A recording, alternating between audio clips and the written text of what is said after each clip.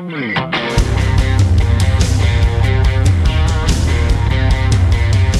to ContenderCast, a global leadership and consumer industries entrepreneurship podcast centered on shining a light on bright ideas. And now, here's your host, Justin Hahnemann. Thanks for listening, thanks for tuning in, thanks for downloading. It's Justin Hahnemann on the ContenderCast. We're shining a light on bright ideas. Today, I am so excited because this topic is so relevant to all of our listeners. This whole idea of digital transformation, technology transformation, leveraging technology in new and disruptive ways. You guys are going to love my guest, and the topic for today on the podcast today is Howard Tiersky. Howard, it is so great to have you on the podcast.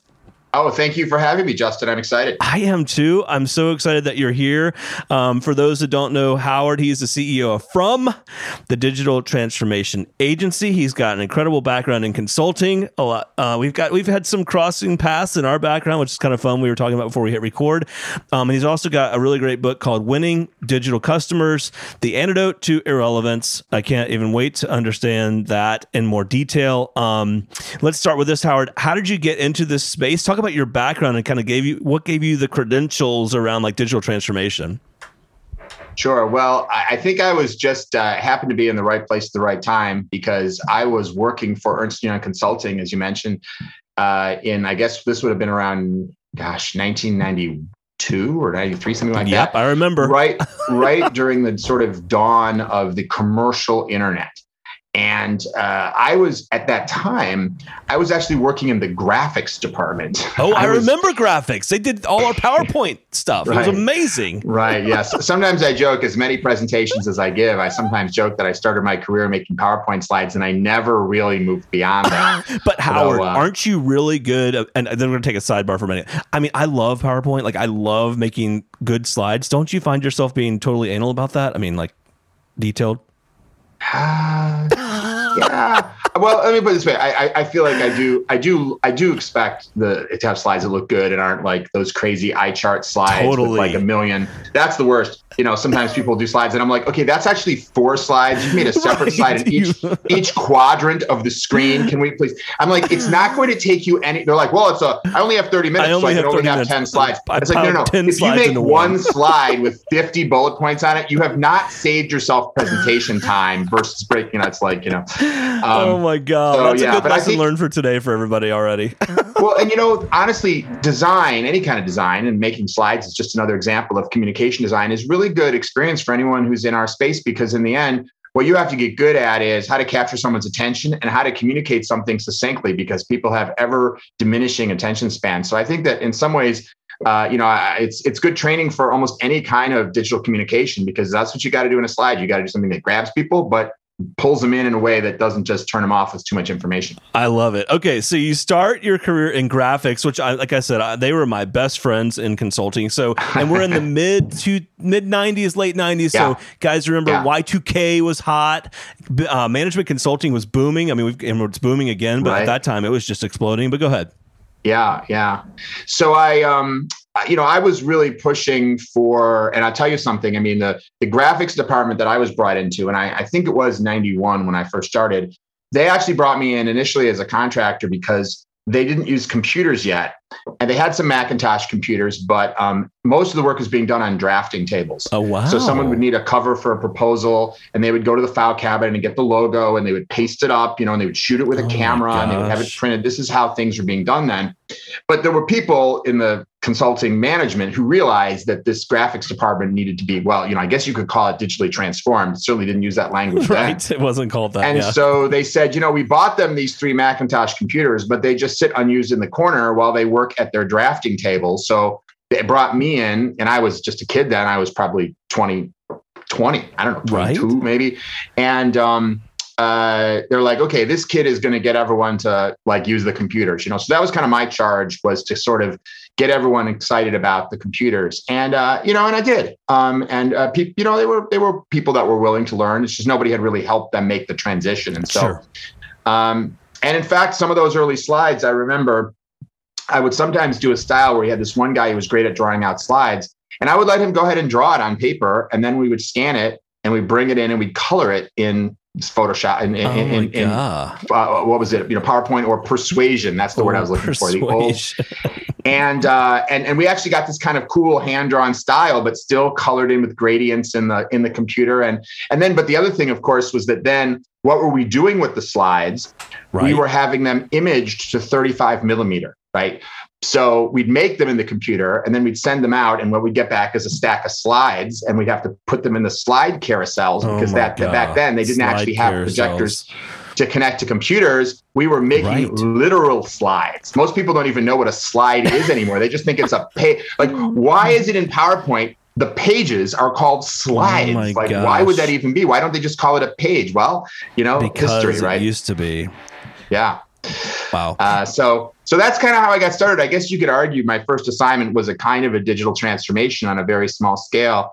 But what it also meant was that, I was really the one not only pushing them to make 35 millimeter slides on computers, but to start using projectors rather than slide carousels, and using animation and interactivity and creating kiosks and, using the world of multimedia, which at the time meant things like, if you remember, Macromind Director and things like that. Nice. But this is, if any of your listeners are younger than we are, they're probably like, I don't know what these people are talking about. That is right. Remember when we watched the Andy Griffith Show? That's hilarious. No, I'm not that old. No. Well, anyway, yeah, go ahead. But then you got into, and that was an amazing place to start, but you got into the whole media and entertainment space in consulting, right? So you moved over onto the client service side. Well, that's right. And it was really more being drafted than anything. One day, all of a sudden, this issue of digital interactive stuff became relevant to Ernst & Young Consulting's clients. Previously, we'd just been this sort of internal group working on presentations and documents. And one day it became relevant to clients. So they looked around the company and they said, they had a lot of people who knew about client server technologies, who knew about, if you remember, CASE, computer assisted software engineering, but who knew about computer graphics? There was almost no opportunity for graphics. In fact, I remember the very first project that they brought me into for a client was for Pacific Gas and Electric. And they were creating an exchange for trading exchange credits for things like electricity. So it's like a bidding system for pricing out commodities of gas and electricity primarily. And this client server application, because the users, who were going to be people at all the different utility companies and power generation companies around the country, they had to download the software and then connect by modem to the server in order to participate in this exchange to trade utility credits. But at the very top, there was a row for icons. And they're like, who's going to create these icons? So this was my transition over. They're like, we need somebody who can make icons. And the icons, I remember, I think they were 20 by 20 pixels. Oh my God. So that's what we had to work with, right? Yeah. And one had to represent, to receive a credit or to get a credit or all these very abstract ideas, right? And I had to figure out I guess it's, I remember actually discussing and saying, it's only 20 by 20 pixels. And they're like, Howard, that's 400 pixels you have to work with. And I'm like, well, that's true. That's a good point. If you multiply it out, I'll do my best with my 400 pixels. So that was how I started. But then what happened, by the way, these are stories I've never told before. I love it. It's perfect. This is exclusive. That's why I love possibly irrelevant. Possibly irrelevant kind. I've done 100 podcasts. I've never, ever talked about my PSE&G icon. So you've got a real scoop here. I love it. Justin. I got some scoop. But anyway, but what really then happened is as digital stuff became more and more important, first, these types of early applications, even pre-internet, as CD-ROM and things like that became more of a business tool, they were pulling me in more and more. And what was really cool about it was like all of a sudden you're at PSE&G, all of a sudden you're at Procter & Gamble, all of a sudden you're at Novartis, all of a sudden, you're at Kimberly-Clark, all of a sudden you're at Citibank. It's like, that's what's cool about being part of some like giant consulting companies. No, they grab you out of the graphics department and they're like, you have to come talk to the CFO of Citibank. And I'm like, okay. Okay. Right. And I would never have had that opportunity at that age and that number of years of experience, except for the fact that there was just nobody else who knew about this stuff. Right. It was just such obscure knowledge at the time. I had the only copy of Photoshop in the whole company, and it was Photoshop 2.0. Oh my God. So if someone needed Photoshop, I was like, and I exaggerate slightly. I mean, there was a graphics department. There were 5 or 6 of us that had Photoshop, but in any case, right. So, and the rest was sort of a trajectory from there. And I was really just riding the wave of the digital world, which was, this became more and more important. And I just happened to be in the right place to get sort of pulled into it very early. And then there was a point where, if you'd done 6 months of work on internet projects, you were like one of the most experienced people around. Totally. Because nobody else had it. That's right. Right. Everyone was like just learning. And they're like, you've already launched a website before? Wow. Come to this project. You got to come to the next project. Exactly. So that, and nobody asked you, do you have a degree in this? No. There were no degrees in this. This was brand new, So really then for the next, 14 years or so after that, I was with Ernst & Young Consulting, which at a certain point got bought by Capgemini, but really doing the same thing, which was working with like all kinds of huge Fortune 1000 type clients, dozens and dozens of them, on digital transformation, which, of course, in the early days was really just about getting a few web pages out. That's you could right. argue not all that transformational. But even that early PSE&G project, was transformational within an industry, because while it wasn't necessarily for their customers, it was creating an exchange so that utility companies could collaborate together in a way that previously either hadn't been possible or was extremely cumbersome, like phone calls and faxes, and now you had a digital transaction marketplace for something, even if there were only 50 companies and 200 users on it. That was the beginning of, you can see a trajectory between something like that to Alibaba or whatever, where people are millions of, transactions a day of all kinds of commercial transactions happening all over the world. So that's really what I wound up doing. And it became, because I was a little bit ahead, I was always, meaning like I was doing it early. Sure. I always just had a lot of experience in it. And even today now, obviously, there's a lot of people in digital, but having worked with, one of the things that enabled me to write the book is I'm like, wow, for 25 years, I've been working with large brands, helping figure out how to get their organizations, their technologies, their people, their processes, their marketing messages, and their business models to change to really make the most of a digital world. And of course, while I was doing that, the importance of this, I had no idea when I was making icons for PSE&G that this would be so key. This is right. Exactly. But today, of course, this is why I call my book Winning Digital Customers, because to me, what I mean by digital customers is that the vast majority of people today are living a lifestyle with digital at the center. And so as any business needs to think about how do I accommodate that? How do I optimize for that? And many organizations that were born pre-digital, they're still behind the curve in terms of the transformation necessary. That's right, no doubt. So fast forward a bit, and you continue to work with a number of big companies. I saw in your background, NBC, A&E, Mattel, Barnes & Noble Education, Mall of America, Transamerica. I mean, lots of great companies that are going through what has become even more and more of a digital transformation. And it means different things now. Share with our audience how you're defining digital transformation today, and how that looks for big brands. Sure. Well, building on what I said a moment ago, I see digital transformation like in 2 layers. If you think about like one of those cross sections of the earth, where there's like the magma core, and then there's like, I forget the names of all the different, layers of the earth, right? So I think of it like that. And I think, the core of digital transformation is the digital transformation of the world.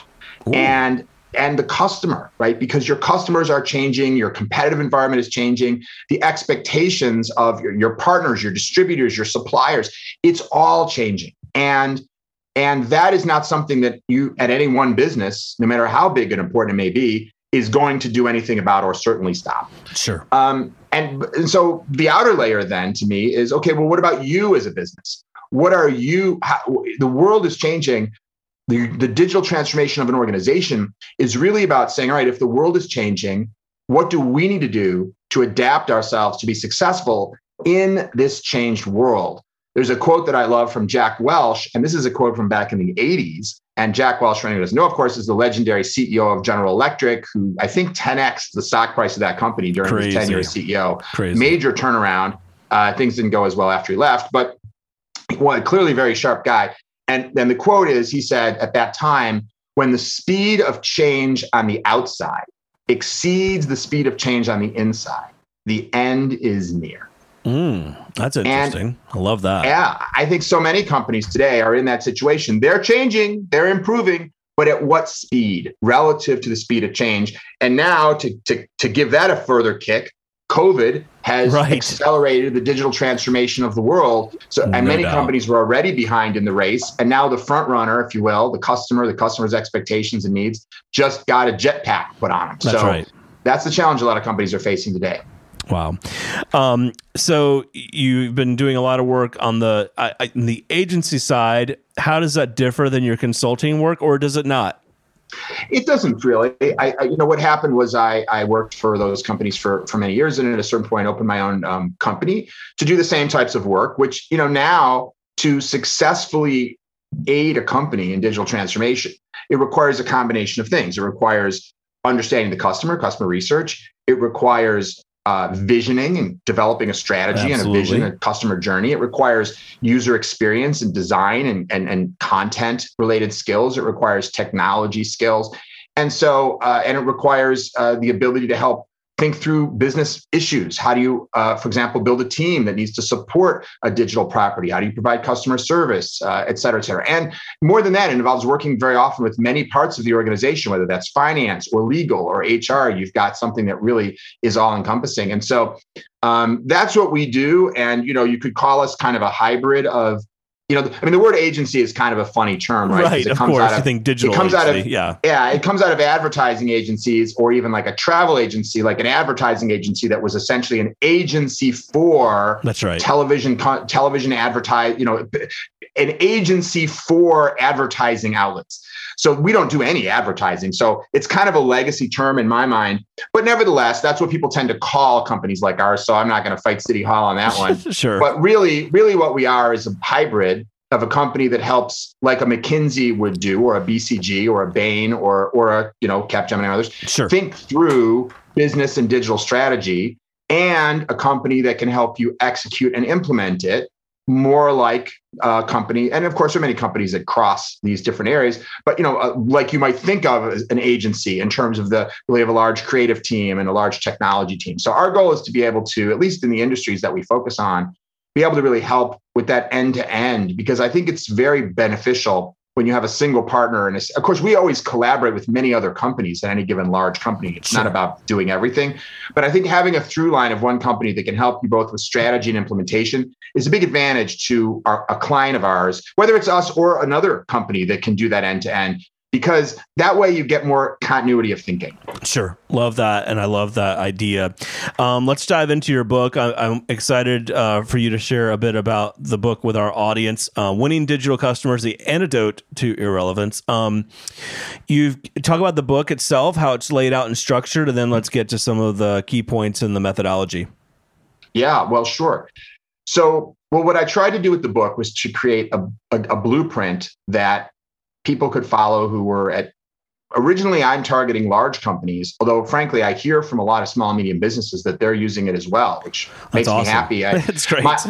My professional experience is all working with the largest brands in the world. So I don't make any representation that everything I say in the book scales down to a small business. But what I'm hearing is that a lot of small and medium businesses are able to intelligently adapt what I'm saying and apply as well. Excellent. But my premise for the book is there's a lot of studies that have shown that an enormous amount of money is being spent on quote unquote digital transformation, and studies by Forbes or Forrester or Gartner, and that a huge percentage of digital transformations, I have the statistics in my book, I think it's something like 68% of digital transformations are considered unsuccessful.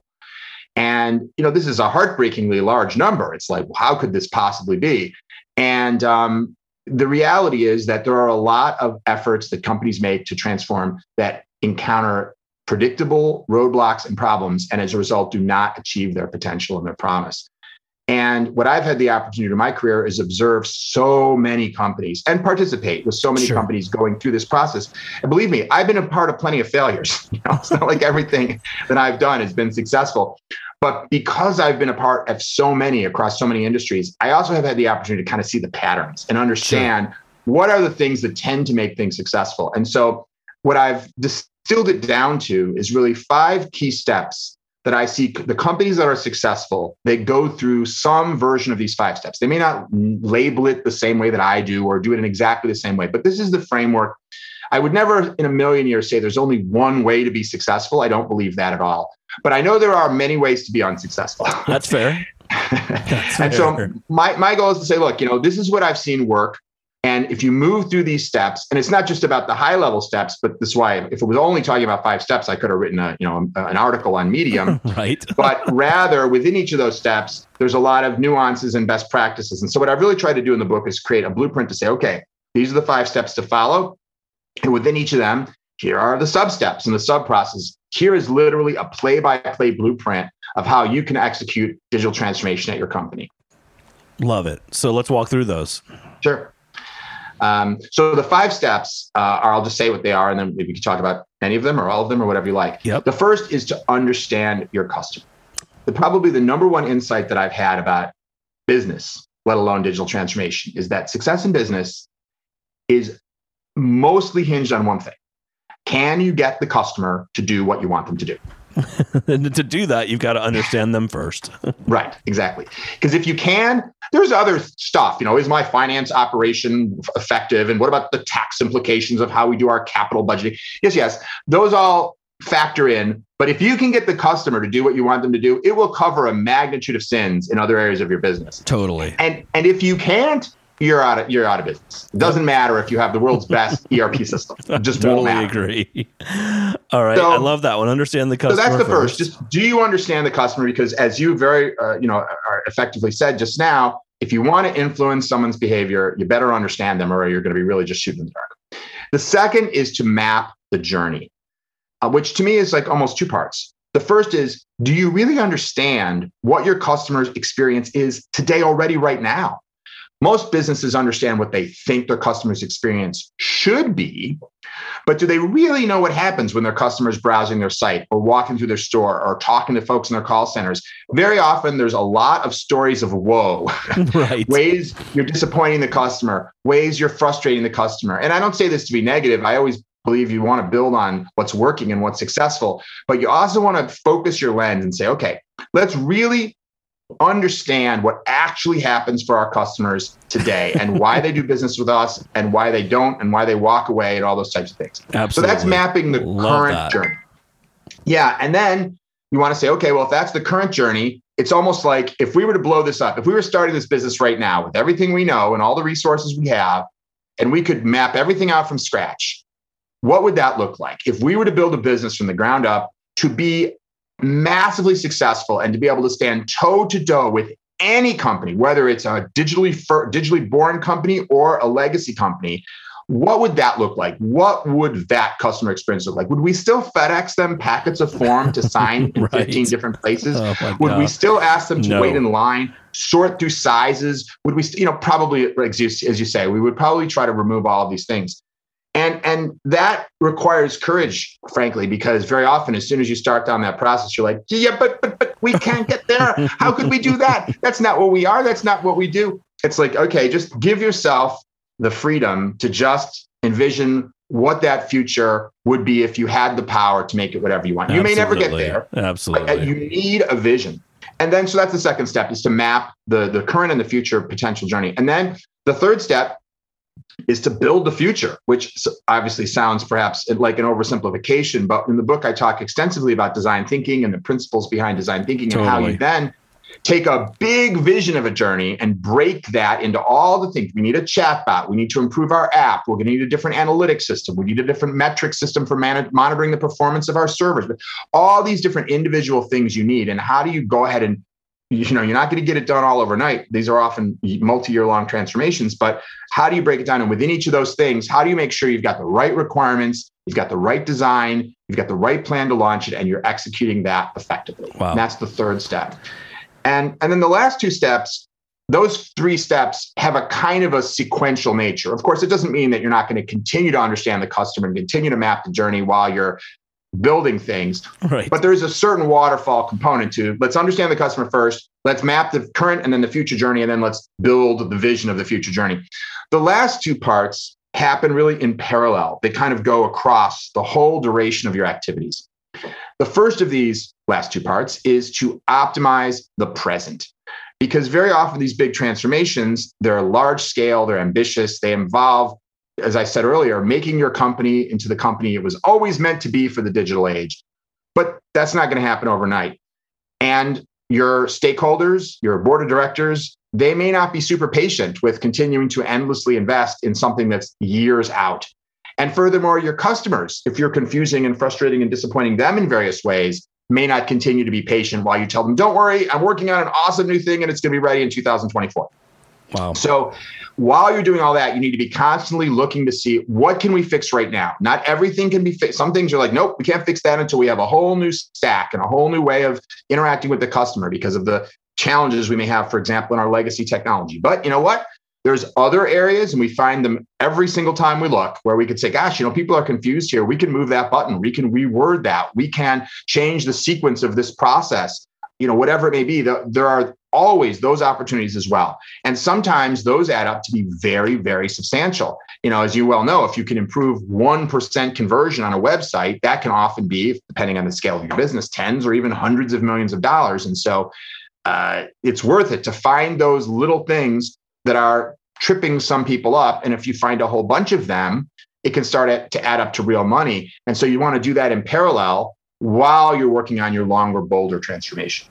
One of the other interesting things about your book is you highlight some of the reasons that transformation doesn't work or that it fails. Mm-hmm. A couple of these I found really interesting: organizational resistance, outdated technology, funding, wrong talent, and then also lack of alignment. I specifically was interested in your thoughts on lack of alignment on the vision and then organizational resistance. What is your perspective on that, and or how would you rank these even in the reasons companies fail in their digital transformation efforts? Yeah. Well, digital transformation is a team sport. There's very few organizations where one person, I remember reading about like how Mark Zuckerberg back in the day would just sit there and code all of Facebook by himself. Like right. It's just him. But like, that's first of all, probably not even true. And second of all, it's an extraordinary example of like the exception that proves the rule, because in general, it takes large groups of people to create effective digital businesses. Sure. And, imagine you have a large group of people all trying to, move a heavy desk, but they all have a different idea about which direction the desk should be moved. So they're all working really, really hard. I'm trying to move the desk, west, and you're trying to move it east, and other people are trying to move it north and south. Well, it's like a tug of war, right? We may go absolutely nowhere. That's one possibility if every single one of us are perfectly balanced. Or maybe you're stronger than me. So, I'm pulling as hard as I can against you, but you're just 10% stronger. So we get to move at 10% of your maximum speed because that's as fast as you can go while dragging me along with you, trying to pull you in the other direction. Totally. And so all of a sudden, and how many companies look at their digital transformations and say, oh my God, we've been at this 3 years and this is all we've accomplished. So often it's not because they're not working hard.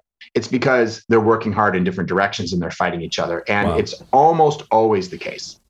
Fascinating. Yeah.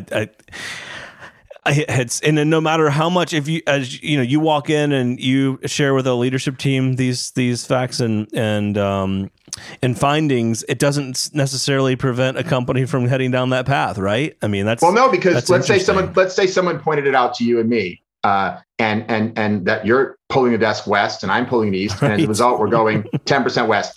We're both going to agree, yes, that's terrible. And you're going to say, all we need is for Howard to just start pushing west. And I'm going to say, right. All I need is for Justin to start pushing east. That will solve, either of those will solve the problem, No doubt. So we need to figure out how to not just point out. I mean, step one, though, is, of course, being aware of the problem.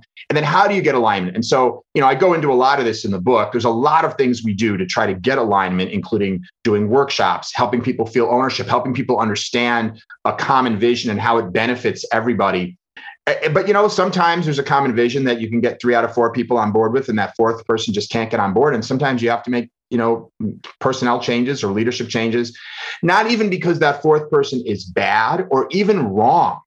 It's that you want to go west and I want to go east. So you know what? We're going to go nowhere if we're working on the same thing. You need to go somewhere and work on going west, and I need to be somewhere and work on going east. And maybe we're both going to be massively successful. Right. Great. But we're not going to be successful if we're trying to push the same thing in 2 different directions. And so sometimes, that's really what makes the most sense. Wow. I love that.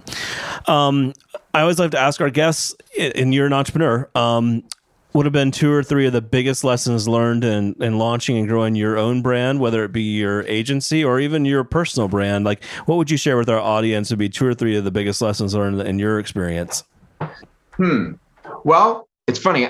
I don't really think of myself as an entrepreneur. People say that. I'm like, yeah. And I know my bio says that, but I didn't write that, Somebody wrote that for me. But I hear it in the things you're doing. In terms of even your own brand, you're out there, presenting your ideas and concepts and thoughts and coaching for others. Anyway, go ahead. Yeah. I think what it is I never set out to say, I think of an entrepreneur as somebody who says, all right, I got to find like ways to make money, and I'm someone who's like, okay, I have like this mission around digital and digital transformation. And of course, in order to do that, we need money. Like we got to charge people because we got to like hire people and all that. So I don't mean to belittle or diminish the importance of the business side. Obviously, that's key to being able to run a business.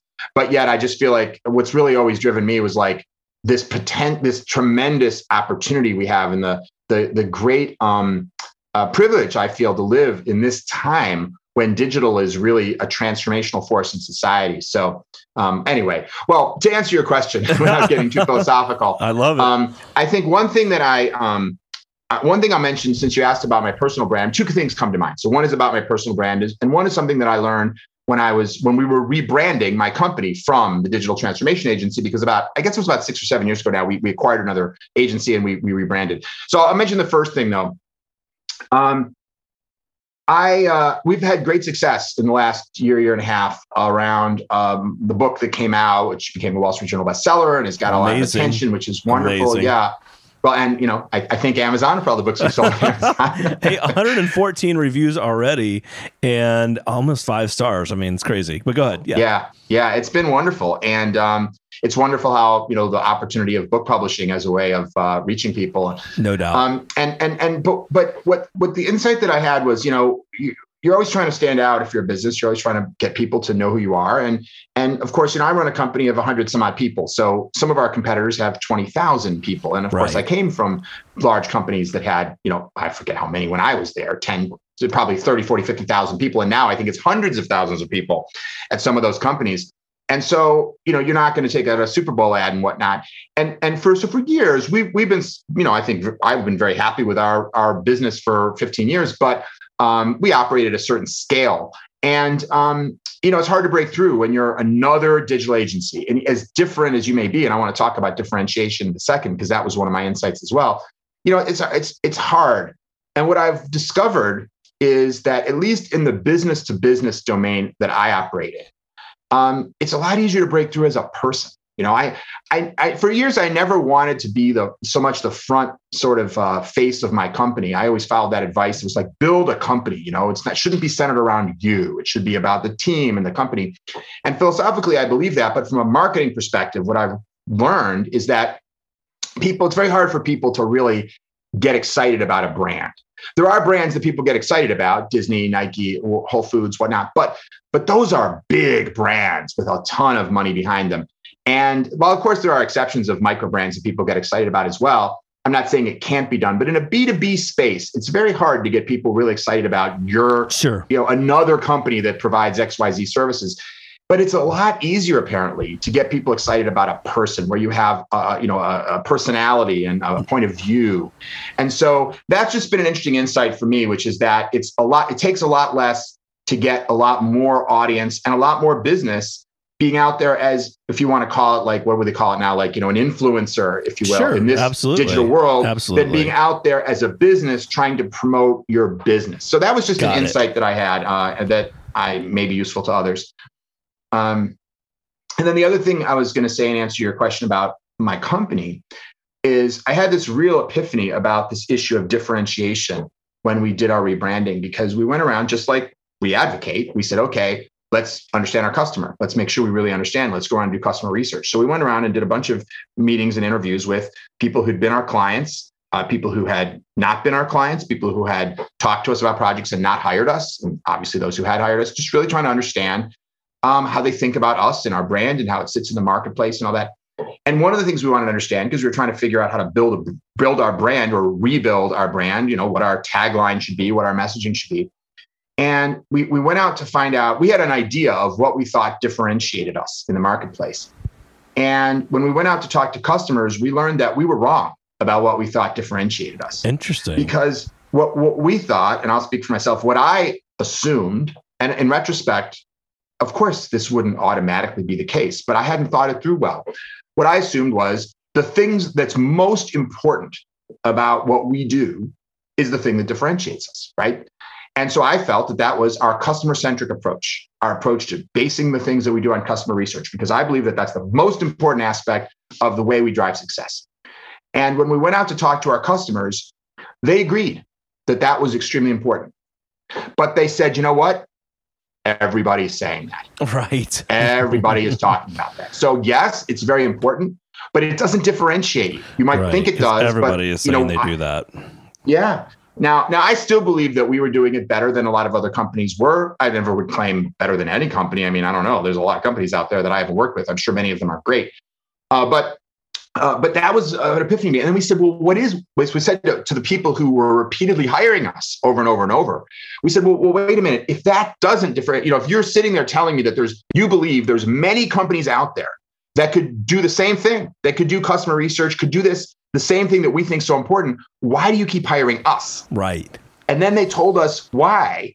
And I was like, and I'll tell you what it was. They said, because you are really collaborative. You work closely with us and you focus on helping get us the outcome that we care about. Wow. Now, and I was like, that differentiates us. You know what I hear? Focus on the customer. That's what I heard in that statement. Well, it's funny that you say that. Yeah, you're right. You're right about that. My response at the time was, doesn't everybody do that? I mean, how can you run an agency and not work with your client, right? How can you run an agency and not focus on what your client cares about? It just seemed to me like, how could that be differentiating? That's just so fundamental. Right. Doesn't everybody do that? But well, yeah. And when I talk to our clients, they said, well, they sort of pretend to, but then they come and they do all kinds of devious things and they're not really looking out for our interests and blah, blah, blah. And anyway, this is what we heard. And I don't mean to say anything bad about any other agencies. I'm just telling you what we heard from clients, which is their perception was, and this is 7 years ago. So some of those may have also changed, but their perception was that the thing that we thought was different about us was true of all of our competitors. And the thing that they thought was different about us, I assumed to be true of all of our competitors. And they said, no, it's very different in how you work with us from how your competitors work with us. And I was like, mind blown to realize, and it's an example of this point that you can't assume you understand your customer or what differentiates you, because both things were important. I would have agreed that both things were part of what we do, but you have to remember that differentiation isn't what you think is important. It's what your customer sees making you different from your competition. And well, at least in my case, I wasn't a customer of my competition. I can't easily mystery shop another design agency the way you could go mystery shop another online e-commerce experience. Right. It's just different. And so anyway, so that was a big epiphany for me. And I think about it a lot. Focus on the customer. Love it. What great content. And I know we've only scratched the surface of all that is in your book, but I would love for you to do this. Share with our audience where they can find you, connect with you, buy the book, get you to speak at their next event now that things are opening back up. Please. Absolutely. All those. So if you're interested in learning more about the book, of course, you can find it on Amazon. Right, amongst other places. And if there still are any other places that sell books, you can find it there too. And in addition, there's a website, winningdigitalcustomers.com, which is the website for the book. You can download the first chapter there for free. And also get links to various places to buy it and pay hardback or, for various electronic versions, et cetera. I'm also all over LinkedIn. I do live casts twice a week. I post a lot there. So if you want to find me on LinkedIn, I encourage you to follow me there. And I also have my own podcast as well called Winning Digital Customers, same as the name of the book. And you can find me, wherever you get your podcasts, whether that's Apple, Spotify, or whatever. Yep. Wherever you're listening to this podcast, yeah, exactly. I was going to say, if you guys wait about 25 seconds after we end, you'll hear all those locations. But that's great, man. Hey, Howard, it's been so great having you on. I hope you'll come back on down the road. You've got great content here. I know there's more we could even dive into, and I really appreciate you being on our podcast. Oh, thanks so much for having me, Justin. It's been a pleasure. The ContenderCast is sponsored by Henderson Shapiro Peck and powered by Contender Brands. You can download additional ContenderCast episodes directly via Apple Podcasts, Google Podcasts, Amazon Music, Spotify, iHeartMedia, YouTube, and other preferred podcast platforms. If you would like to be a guest on the ContenderCast, connect with us at contendercast.com. This is Brian Benson reminding you that every winner started as a contender.